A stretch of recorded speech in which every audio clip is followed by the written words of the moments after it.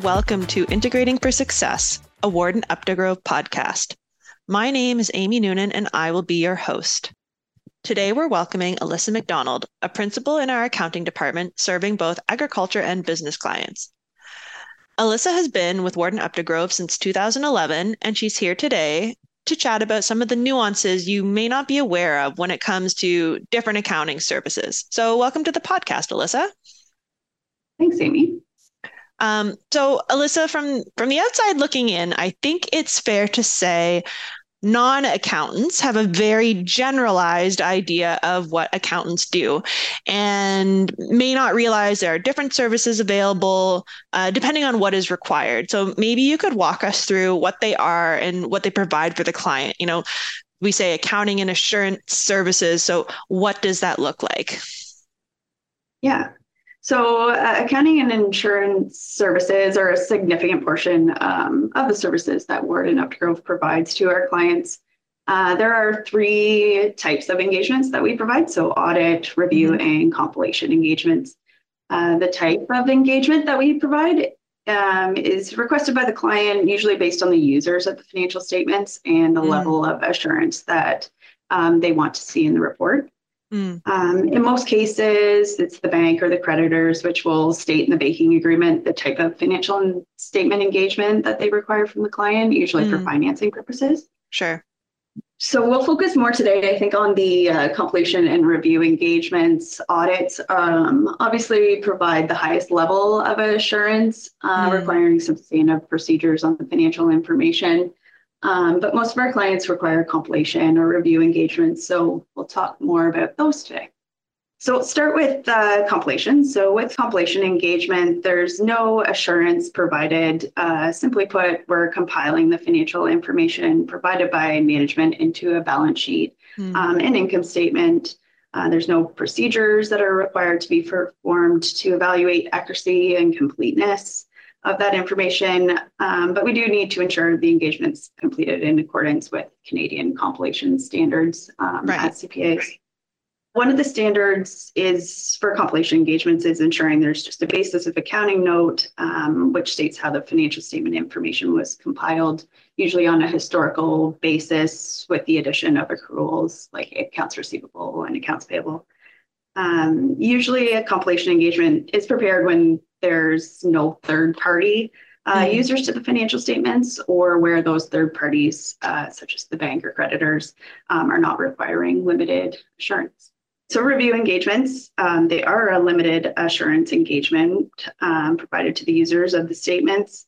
The objective with the review engagement is to provide a report with the financial statements expressing a conclusion that nothing's come to our attention that causes us to believe the financial statements do not represent fairly in all material respects the financial position of the company. In order to provide that conclusion, we do need to perform some procedures with review engagements based on the Canadian generally accepted review standards as well. Right. So yeah, procedures for a review, not as substantive as an audit, but do require some analytical or variance review of the financial information, inquiry and discussion with management, as well, just to support that financial information. Most of our review engagement entities are also required to follow accounting standards for private enterprises, which provides guidelines for financial reporting and disclosures or notes to the financial statements that we do have to follow, as well as CPAs. Note disclosures on the financial statements are much more comprehensive with a review engagement than a compilation engagement, but those financial statement notes are important components of the financial position of the company that the users will find helpful. Right. Okay, great. And I think that's great for anyone just kind of wondering what each of those things mean, you know, and I think you can sort of think of like a compilation engagement as like a first level, a review as like a second level, and audit being sort of that third highest level. So imagining they're at those levels, you said review engagements were the second level, let's say. What kind of additional information might be required for a review engagement? Yeah, so with a review engagement, we are required to perform procedures to ensure those financial statements are presented fairly and that we can provide that that conclusion that we talked about on the financial statement report. So it does require some additional information from the client. We may need to review some invoices or inventory values, for example, which just requires us to request additional documents from our clients.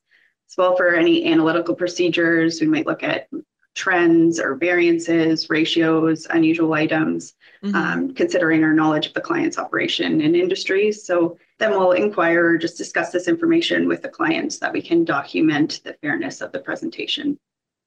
So with a review engagement, as inquiry with the client on operations can't occur until the financial information is put together, just requires more discussion near the end of the engagement. So for example, we would discuss subsequent events or things that may have changed the client's financial position subsequent to their year end and before our report date. So there's more information that's gathered subsequent to putting that financial data together.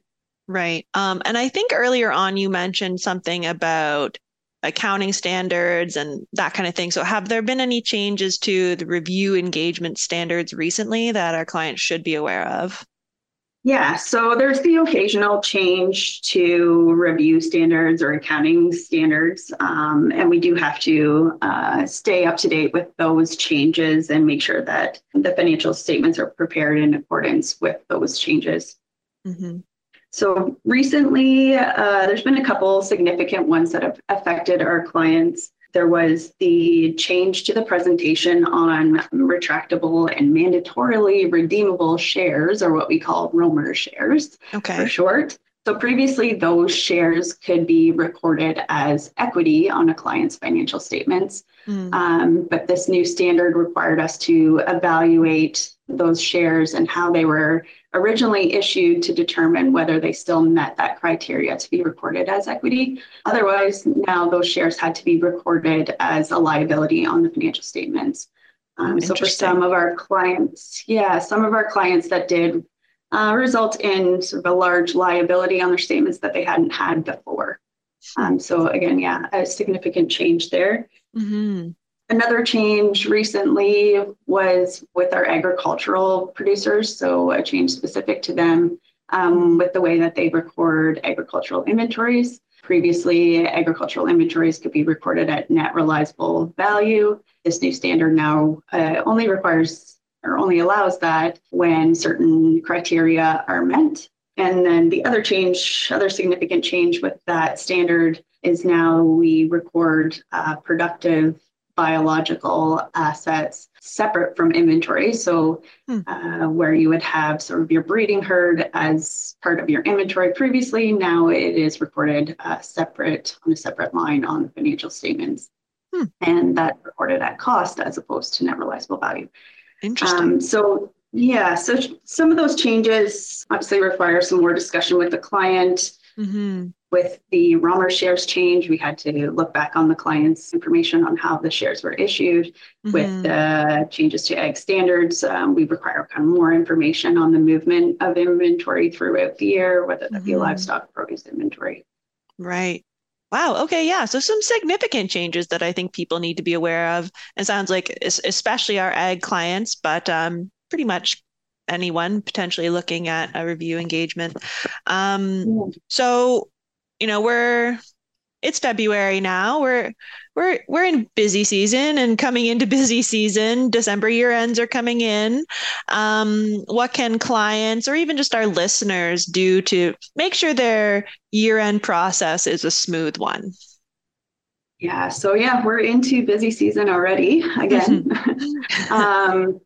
So we provide our clients with an information checklist letter before their year end. Those checklists are customized to the client's operation. So it's a great tool for the client to just go through and ensure that at minimum we have that information before we start. Usually with a financial statement engagement as well, we're completing like a corporate tax return or personal tax return. So obviously bringing your information in a timely manner so we can ensure we're meeting those deadlines is important. Sometimes as well on banking agreements, there can be deadlines as well that the bank's looking for the financial statement information. So looking at that and just making sure that we have everything as timely as we can. Yeah. Past couple of years, we have also implemented a first sort of touch point with client information in the office with our accounting technicians.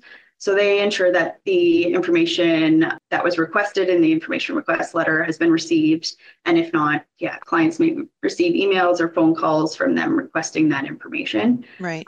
So they will gather that information before the accountant or the preparer starts the engagement. Yeah. We've seen some efficiencies sort of internally with that process. Another thing too is just in general over the year, if there's been a change to your operations, reach out to your accountant, just let them know. Sometimes knowing that information ahead of time rather than when we're actually preparing the engagement can be helpful to make sure things run smoothly. Yeah.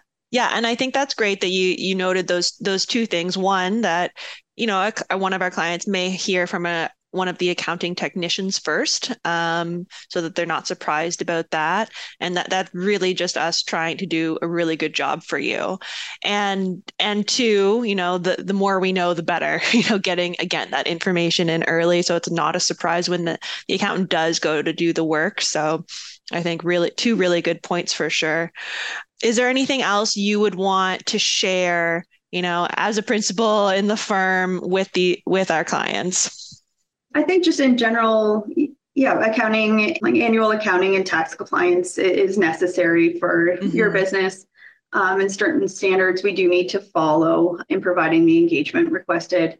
But ultimately, the financial statements are the clients. And our goal is to provide useful information to assist our clients in achieving their business goals. If you're unsure about which engagement is right for your business, or questions about the processes or what type of engagement the creditors or banks are looking for your operation, I wouldn't hesitate to have that discussion with your accountant.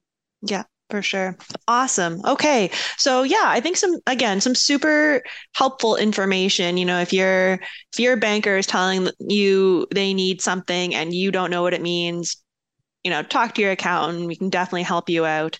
And let's hope for a smooth, busy season for everyone. Thanks for joining, Alyssa. Thanks for having me, Amy.